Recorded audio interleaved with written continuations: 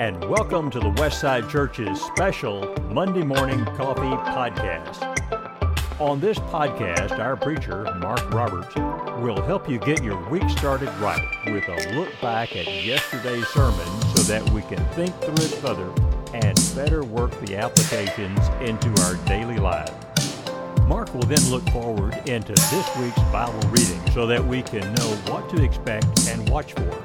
And he may have some extra bonus thoughts from time to time. So grab a cup of coffee as we start the week together on Monday Morning Coffee with Mark.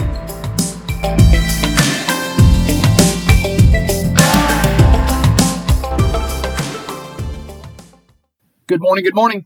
Welcome to the Monday Morning Coffee Podcast for Monday, September the 5th. I'm Mark, and it is Labor Day. I hope that you are off today and are going to be able to enjoy Labor Day with some friends and family, do some fun stuff. Hope maybe you're listening to this in the afternoon because you got to sleep in. Maybe some of you won't listen to this till Tuesday because you've got a lot of things planned for today and you may not get to it. And you know what? That is okay too. Sometimes I get a little behind in my Bible reading. One of the things I like about the Year with Paul Bible reading schedule is that it is such short readings that if you get behind today, it's not catastrophic. There's none of that, oh my, now I'm 718 chapters back and I'm never going to be able to make it up. If you're listening on Tuesday, it's just fine. And if you're thinking, Mark sounds a little happier than usual, you'd be right. And that would be because I have an amazing coffee mug in my hand. It's actually not a mug as much as it is a thermos or a travel tumbler. It's the Zojirushi travel coffee tumbler mug, and it is absolutely incredible. A good friend of mine, Seth, heard me say on the podcast that my coffee was getting cold as I go through the podcast and record it, and he was concerned about that. Shout out to you, Seth. And so he sent me a Zojirushi coffee tumbler, or coffee thermos. It has a great flip-top lid that locks so it doesn't leak all over everywhere. And best of all, it keeps coffee hot. And I mean hot, and I mean for hours. I went hunting last week, put coffee in this thermos at 5 o'clock in the morning. At noon, it was still hot, almost too hot to drink. So impressed. I'm pretty sure it involves maybe lava. They put lava inside of this, or maybe there's some kind of nuclear-powered battery in it. I'm not sure, and no, they're not sponsoring the podcast, and no, I'm not a paid endorser. I just love it because it's great to drink coffee out of. Thanks again, Seth. And it gets us right to what we really want to talk about, which is the sermon from Sunday and our daily Bible reading in Acts. Let's get started.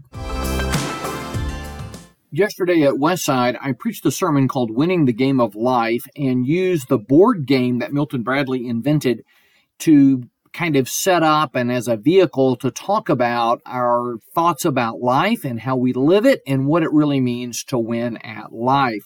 I'll give you a couple of trivia notes about the game of life. It is the second best-selling board game of all time, as I mentioned yesterday, and it was invented in the 1860s, right before the Civil War. They actually produced a Civil War version. It was a tiny foldable board that soldiers could carry around with them. I'm not exactly sure how to wrap my mind around the idea of soldiers after a long day in battle at Gettysburg or Antietam, and then someone says, hey, let's play the game of life. That seems a little weird to me, but it actually did happen, and it had all kinds of interesting squares on it, both the big version and the travel version.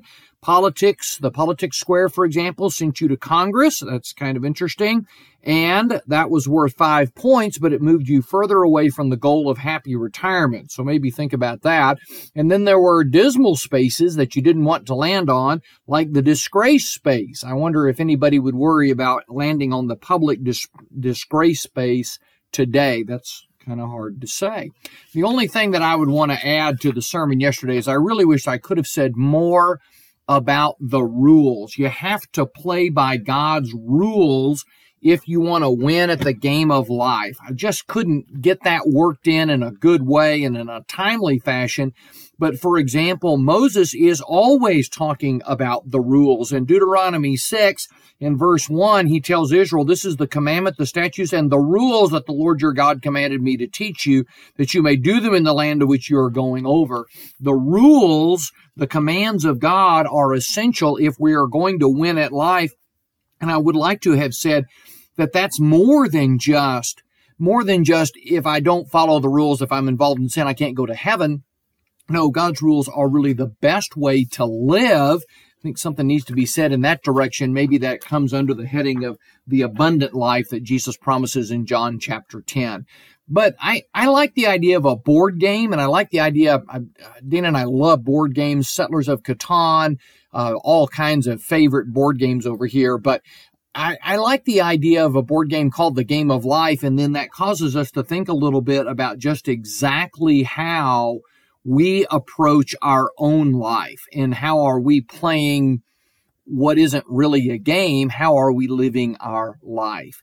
Think about that more. If you have family and you play board games, talk that up. Talk a little bit about, are there spiritual metaphors in any way in any of the games that we are playing? And how do they represent our values? Or maybe in the case of some things, they go against our values.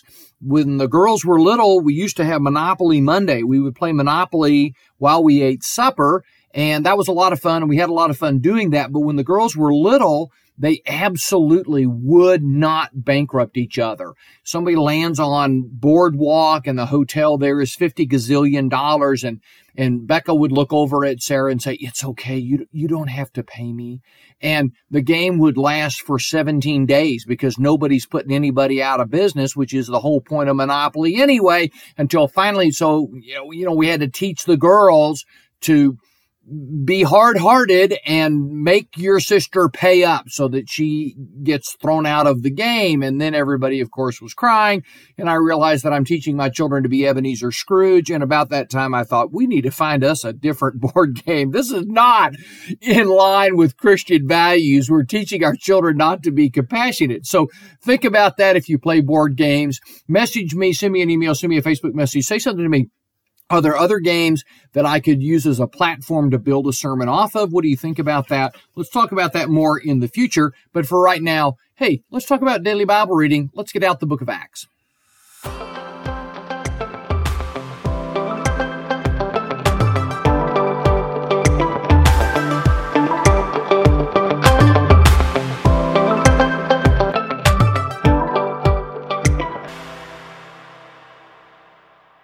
This week in our daily Bible reading, as we spend the year with Paul, we'll be reading the end of Acts chapter 21, and then the rest of the week will be in Acts chapter 22, and finally on Friday, a little bit into chapter 23. Mostly, this is about Paul's defense speech that he makes as he is nearly being flat out murdered in the temple. We read about him being falsely arrested and falsely accused on Friday, and now the action continues in our reading today, Acts chapter 21, 31 to 40, just 9 verses there. Not a long reading, not a difficult reading, but a good place for us to think a little bit about what we will be reading from now on.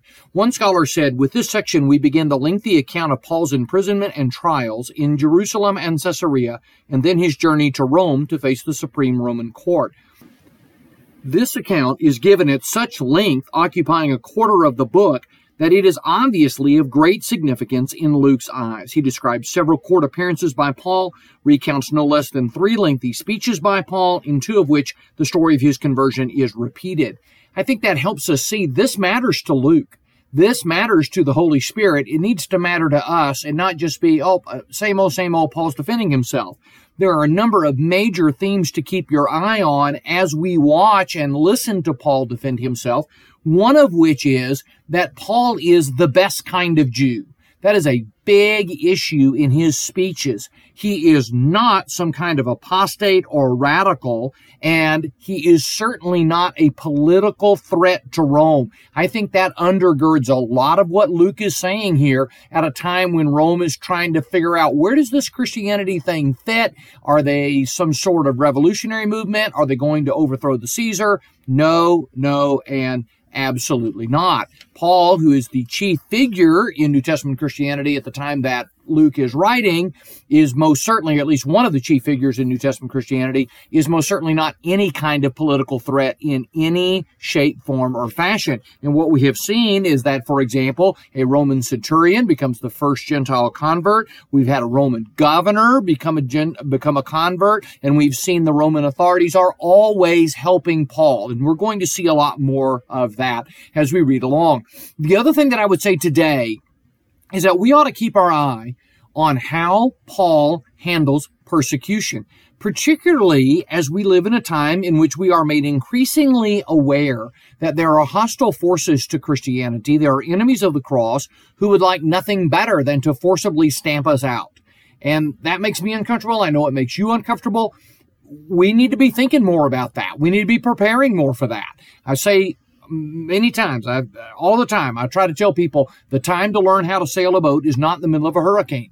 We need to learn how to sail in persecution now because I fear the storm is coming. So let's pay attention to what Paul does about all of that.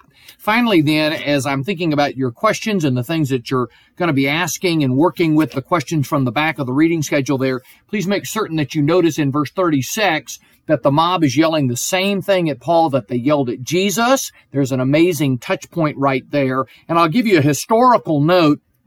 In verse 38, the Roman centurion asks Paul, "Are you this Egyptian?" And Josephus in his history tells us that about 3 years previously, there had been an Egyptian adventurer who claimed to be a prophet. He led a bunch of people out to the Mount of Olives. He claimed they should wait until his command, and he would command the walls to fall flat. They would march in and take Jerusalem over. They ended up being attacked by the Romans. About 400 of them were killed, and about 200 of them were captured. But the Egyptian leader, he disappeared. And what that centurion is thinking is, if you're that guy who made those big promises and then your promises fell flat, not the walls of Jerusalem, you must be one unpopular guy. That's why the Jews are beating you up. That's why I had to come down here from the Fortress Antonio, which was in the corner of the temple complex. That's why I had to zip down here and save you. It was a difficult time politically, and there were assassins during Felix's procuratorship from 52 to 59. And there were lots of anti-Roman sentiment circulating during this time. So, despite all that we might imagine, as Paul is rescued from these terrible enemies of his, I'm thinking he needs to go inside and straighten this out with civil authorities. What does Paul say? Paul says, can I have a word with the crowd? Can you hand me that mic, please? And there was a great hush, and he addressed them in the language of the Hebrews. That's the better translation because Paul is speaking Aramaic here, which was the common language of the everyday person in Palestine. He addressed them in the language of the Hebrews. Tomorrow, we'll see what he said. Good morning and welcome to Tuesday. Today's reading is Acts chapter 22, verses 1 to 10. Paul's first defense speech begins today. Notice as we read that Paul does not respond at all to the charge of bringing Greeks in the temple. First of all, there is no defense possible for that. That was a complete violation of the law. But of course, more importantly, secondly, Paul didn't do that. Instead, what he does is make a defense of this blanket accusation and the general feeling that he is some kind of backsliding Jew, some sort of terrible turncoat, the worst kind of Jew. No, Paul will always say in his defense speeches that he is in prison for the hope of the Jews, and he is in prison because he is such a good Jew. The outline here of what we're going to read, verses 3 and 4, would be a heritage and upbringing kind of thing. Verses 5 to 16 would describe the conversion at Damascus, and then verses 17 to 21, his commission to evangelize Gentiles.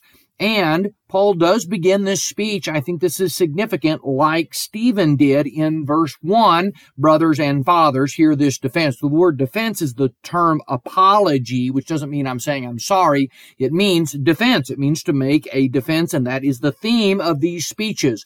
And I think his voice sounding here, his words sounding like Stephen, is intentional. And I think it reminds us that Paul is, in a very real way, the replacement for Stephen. Stephen was ahead of his time and saw that the gospel was free of the law of Moses and Jewishness and Jewish influence. The Gentiles could be Christians without becoming Jews first. And Paul was part of the group that killed Stephen, but he becomes that person.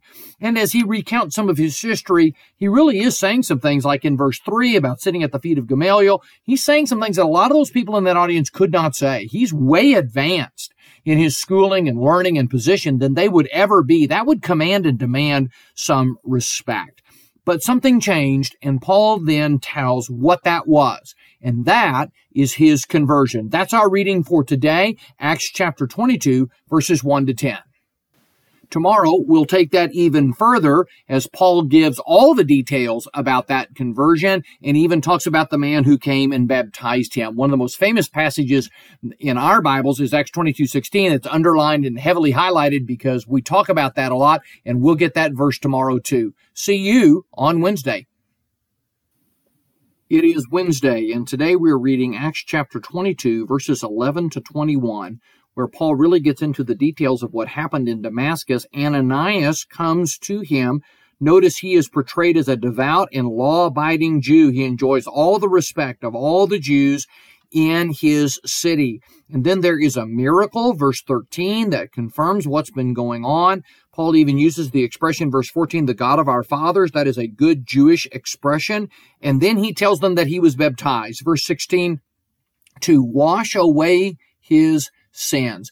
That verse stresses the primacy and the importance of baptism. We use it that way all the time. We ought to use it that way all the time. But if you set it in its original context, that verse would have been a challenging verse, or that saying, that statement of Paul's would have been a very challenging saying, because the crowd would be saying, sins? What sins are you talking about? You sat at the feet of Gamaliel. You are a Pharisee. You were persecuting this Christ movement. You're about as righteous as they come, Paul. What sins would you possibly need to have remitted or forgiven or washed away? So Paul here is beginning to introduce the idea that being a zealous Jew is not enough to be right with God. There is more than that. And now he says part of that is, I'm going to go and tell the Gentiles, verse 21, about God and about the kingdom of God. And that's the magic word. Paul says, Gentiles, we're all done here. Nobody can listen further. Nobody wants to listen further. Nobody will have anything to do with this. And that just shows you how racism closes people's minds and keeps them from thinking and listening and hearing. And Paul's sermon is over in verse 21. We'll see tomorrow the net effects of all of that and what's going to happen to Paul next. Thanks for reading with me. See you on Thursday.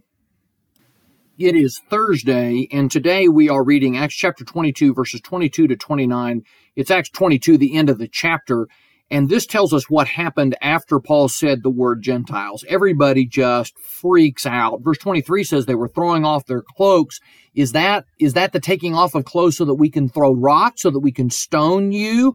And so the Roman centurion, the tribune, verse 24, grabs him, pulls him into the fortress of Antonia, which, as I said, was on the corner of the temple complex. The Romans had built it there so they could keep an eye on these Jews. And the decision is made that we're going to flog Paul. We'll just beat it out of him. We don't know exactly what's going on. We don't know what kind of trouble he's making. We don't know why everybody's so mad at him. We'll just beat him until he confesses. Very, very common kind of procedure under Roman authority. It ought to remind all of us how valuable civil rights are, particularly since what the Roman tribune is about to order for Paul is a case of the flagellum.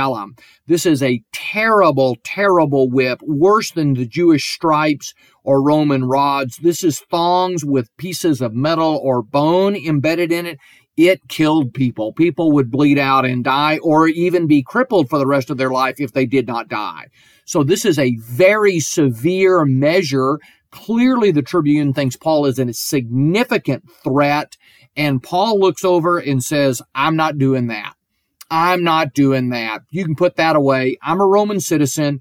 you are forbidden by law to flog a Roman citizen. We don't know how you proved under Roman law in New Testament times that you were a Roman citizen. Does Paul whip out some kind of documentation? We don't know exactly how that was done. We do know that you could get citizenship in three ways. It could be awarded to you for service. And the Tribune here, when he talks about buying it, he may be talking about bribing somebody to award it to him. You could inherit it. If your parents were citizens, then you were a citizen. And that's how Paul got it. Makes us wonder what kind of service his father or grandfather had rendered to receive citizenship.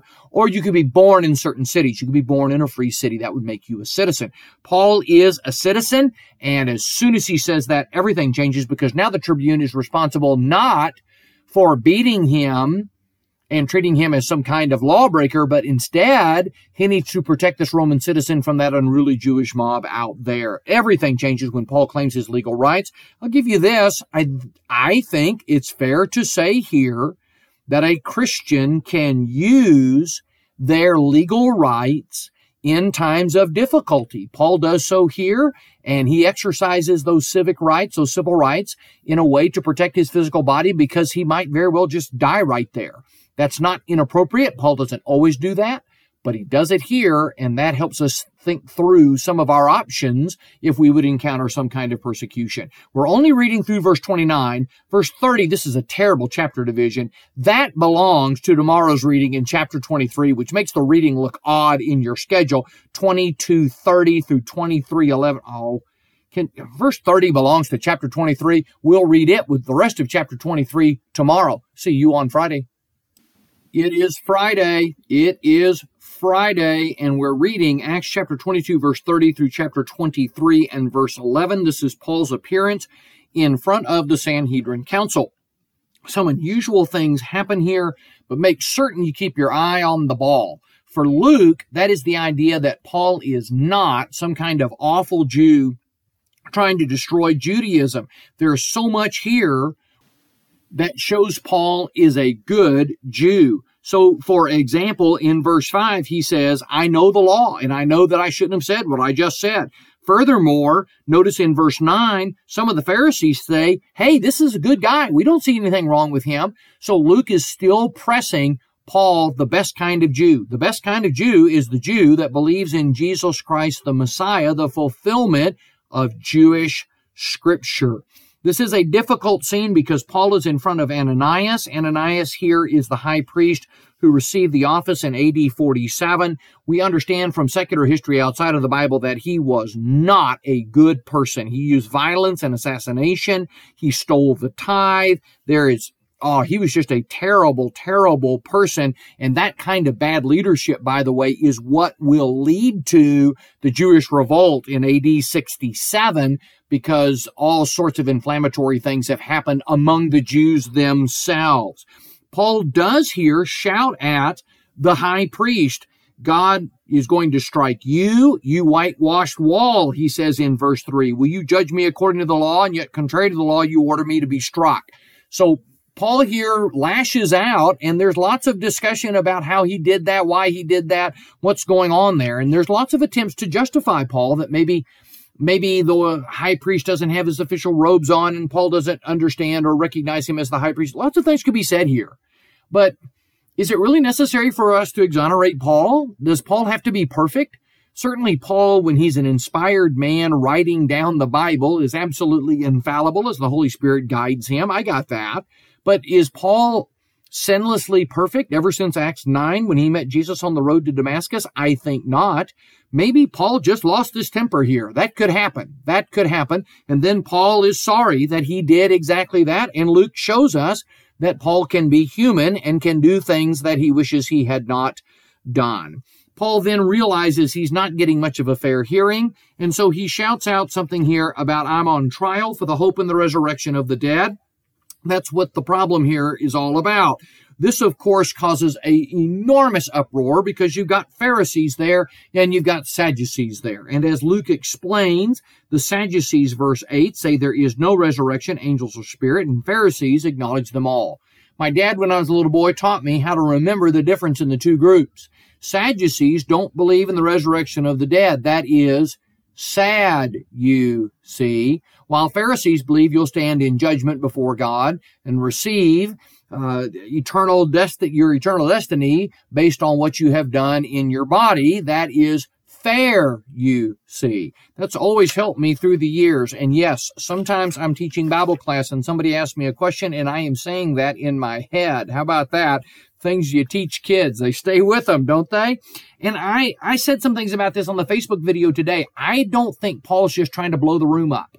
I think Paul's trying to get a hearing here and try to convert some guys. There are some guys here who seem to be leaning into Paul, verse 9. And when you show any kind of spiritual interest, when you show any kind of aptitude for what Paul is talking about, Paul will say, hey, can I talk to you further? And I think Paul's trying to get some more of those guys and some more of those kinds of people so he can preach the gospel, which is what Paul does in all of these defense speeches every chance he possibly can. So there you go. There's our Bible reading for today, Acts chapter 22:30 through 23:11. Notice that our reading today ends with Paul receiving a vision. There's lots of visions in Acts, and there's lots of visions for Paul when he is down and gets discouraged. As we're thinking about reading with Paul and spending the year with Paul, verse 11 isn't happening if Paul is just all up all the time. He's not. He's a real flesh and blood person, and he needs the encouragement of the Lord. Verse 11, he gets some of that. All right, then, there's our Bible reading for the week. I certainly appreciate you reading the Bible along with me. If you love the Monday Morning Coffee Podcast, we'd love for you to subscribe, follow, rate, and review the podcast. That helps other people find it. And best of all, nothing beats you telling somebody about it, sharing it on social, sending somebody a link. So until next time, may your coffee be delightful. I hope your Friday is blessed and that the Lord is with you today, all day. I'll see you on Monday with a cup of coffee.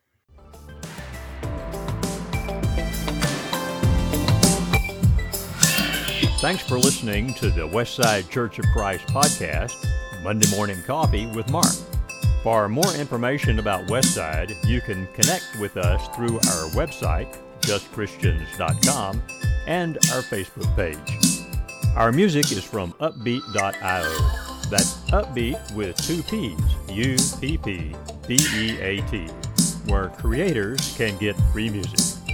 Please share our podcast with others, and we look forward to seeing you again, with a cup of coffee, of course, on next Monday.